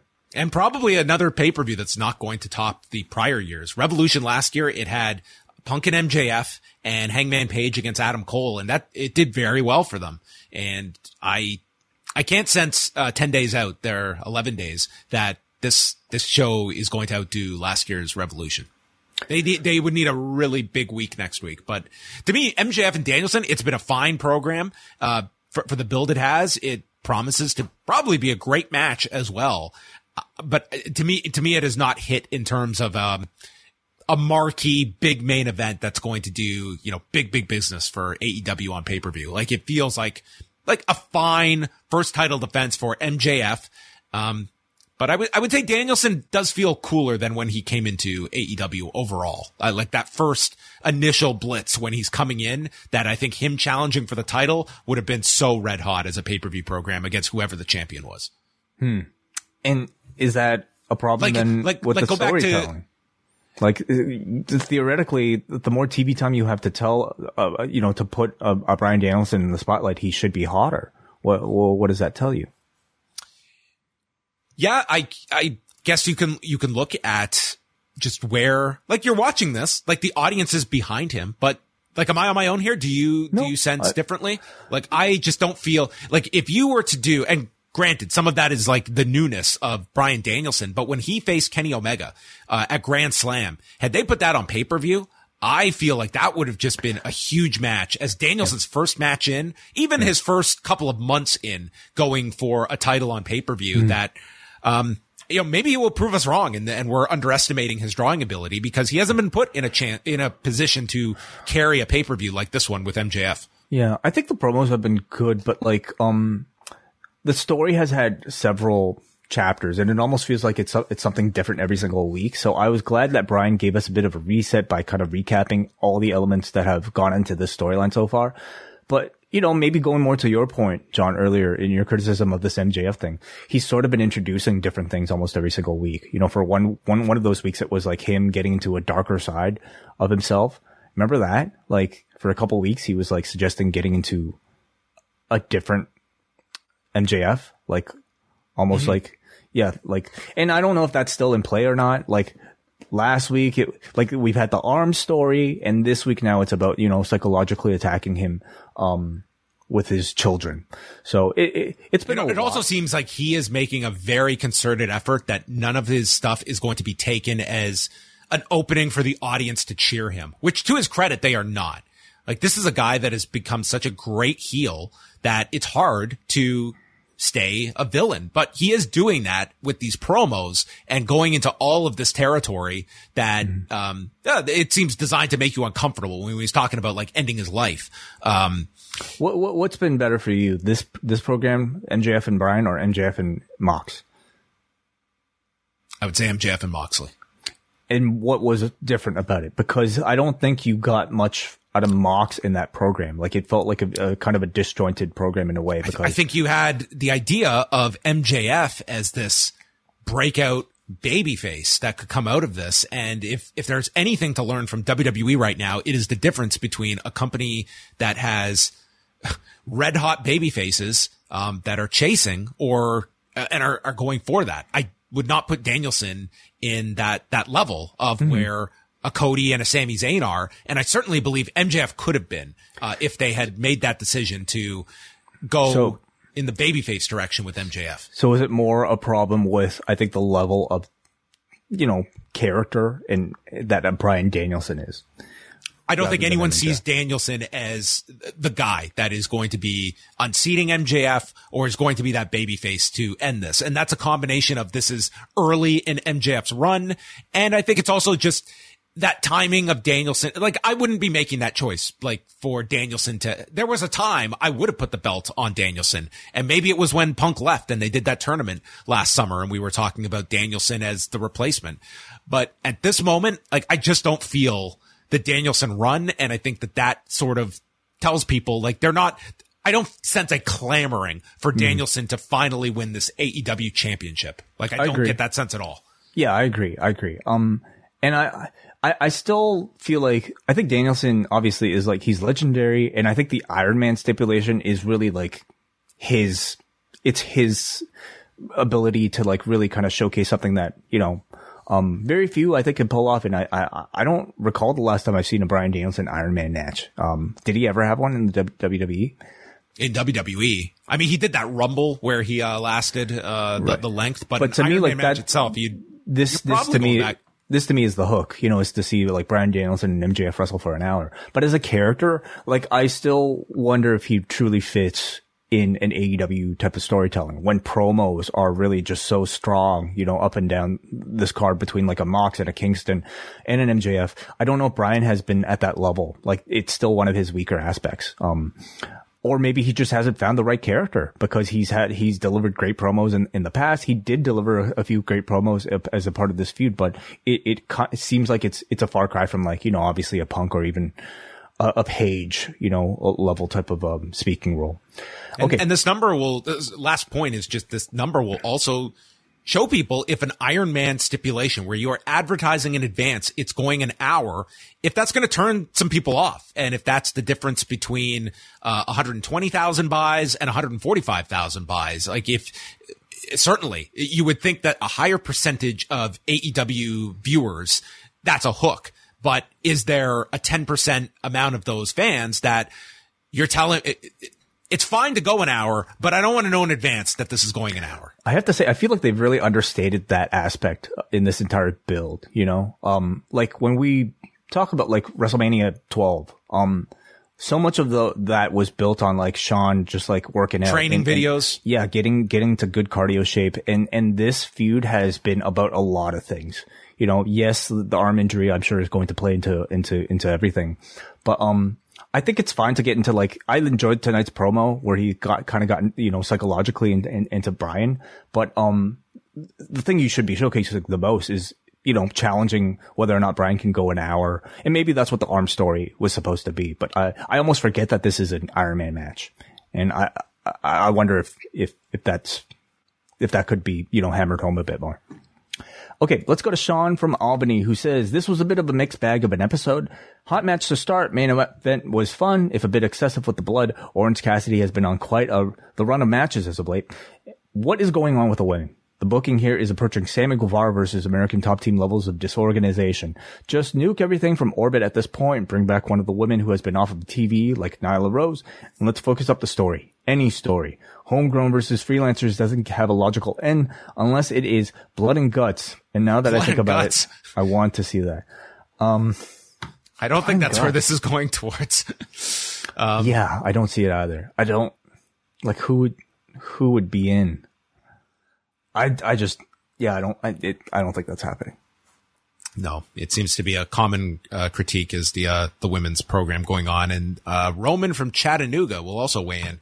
An up and down episode helped by a great crowd. Yuta and Cassidy put on a hell of a match, but unfortunately the rest of the night was fairly formulaic, with each feud doing just enough to push us towards Revolution. While I'm interested in the new AEW show, I wish Tony Khan would chill with the super mega earth-shattering announcement. I mean, he said he had a big announcement. They're announcing a brand new program. It's like, I understand there's going to be the criticism of building up announcements, but this is what you're doing as a promotion. It's making it a big deal. It's, you want to make something, an extra hour of content, that they're getting is not nothing.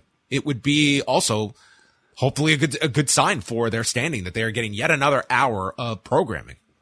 Yeah, I think it was worthy of the Tony Khan huge announcement billing, this one. His question is, do you think Saraya is a net positive or negative for the women's division? I was intrigued when she first arrived, but she quickly became the female Chris Jericho, draining the push and heat from anyone she touches. At least Jericho can still put on a great match. I disagree with the comparison to Chris Jericho. I mean, Chris Jericho has undoubtedly been a net positive for this company. He was there is like no debate that he has been a gigantic positive for this company, whether you like the guy or not. Yeah. Saraya has she just started, first of all. It feels like she just started, but yeah, that was back in September. So she's actually been here for quite a while. Thus far, she's been a negative. Like, I've been sorely disappointed in her performances. I was very excited to see her come in, especially like knowing how good of a promo she is. I was expecting her to fit in like really well with the AEW style and maybe, bring a level of star power and attention to this roster, that hasn't had it. And I've been so disappointed with her promos, from the first one on. I've been disappointed in her creative vision for the character. It feels like she's playing just, I don't know if she's putting that much effort into the creativity of like these stories.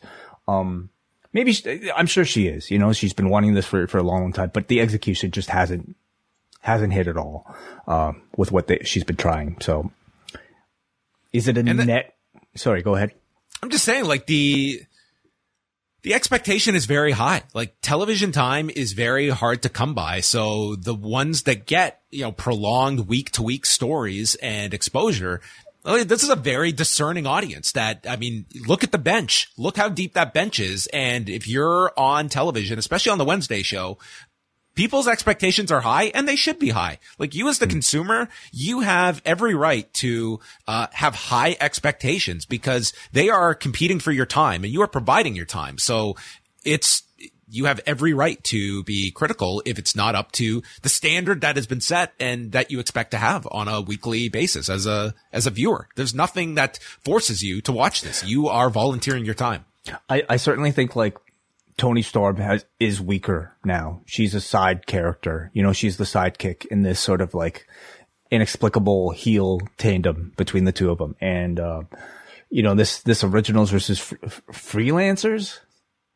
Is that it? Freelancers. Sorry, homegrown versus freelancers. Is that the feud? Well, they're not freelancers. Yeah, they're not at all. So No. where did freelancers come from? I don't know. They're not. They'd be under contract. So that by very nature. I guess technically they're all independent contractors. Anyway. That'll be the whole, an independent, though maybe they have employee status that we're not aware of. The employees, they got special contracts. They get healthcare. Okay. I'll do the last one here, John. It comes to us from Muggin, who says the opener with Yuta and Cassidy was strong. Everything else was hit and miss. Moxley almost made it through a match without shedding blood until after the bell rang. Am I alone in thinking that the use of blood in AEW is approaching diminishing returns? There was too much tonight, like between Jack Perry and then you had the double blood in the main event. I'd agree. Tonight there was too much. The Danielson Friedman pull apart brawl was strong, and the talk about head trauma, CTE, made it a little uncomfortable considering what Bryan went through to get back in the ring. I think that was by design. The goal. Yeah. They want you to be uncomfortable and lean on what's real. Like that's what they're going for. Might turn some off, but that's the goal. That is 100% what they are trying to elicit. Great feedback tonight. Thanks to everyone for the thoughts, the questions, and you for tuning in live here to Rewind to Dynamite. So to do a recap, Thursday, we've got 2 shows coming your way. Post Wrestling Cafe members will get MCU later with WH Park, Rich Fan, and Scrump, while me and Brandon Thurston are dropping an interview at 1 Eastern on both the WrestleNomics and Post feeds with Lucas Middlebrook, labor attorney, as Way is going to take notes on associations, unions. I'll take mental notes. I've loved your discussions about all of this stuff. Well, that's out Thursday. Friday night, Wei Ting will be joined by Kate from Montreal with Rewind to SmackDown as they talk side by side, face to face on the face to face and faces to faces on Rampage. So I look forward to you two having some FaceTime together on the show Friday night. Yeah. It's a lot of faces. Kate from Montreal, who we got to meet in person for the first time this past weekend. That is correct. Yeah. And you know what? Like, it wasn't all that different. I feel from, No. Once you've done video shows with people, it's kind of seamless when you meet them. Kind of, yeah. It's just way better, like, quality, cameras, I guess. And then Saturday, John Cena and I, No Surrender post show as we will go through that card. That will also be out for Post Wrestling Cafe members. The NWA podcast is coming your way this Saturday night. Andrew, Nate, and Chris getting together to solve all the wrestling world's problems. And then Sunday, WrestleNomics Radio coming your way. So check out all of those great shows at postwrestling.com. You can also jump on board video.postwrestling.com. That gives you access to our beautiful faces for all of our cafe shows and everything in between. Video.postwrestling.com. And shout out to Wei Ting's backyard. Beautiful. A 10 out of 10 backyard. Shout out to John's driveway. I hope you get your parking spot back. Thank you. On that note, we are going to sign off. Goodbye.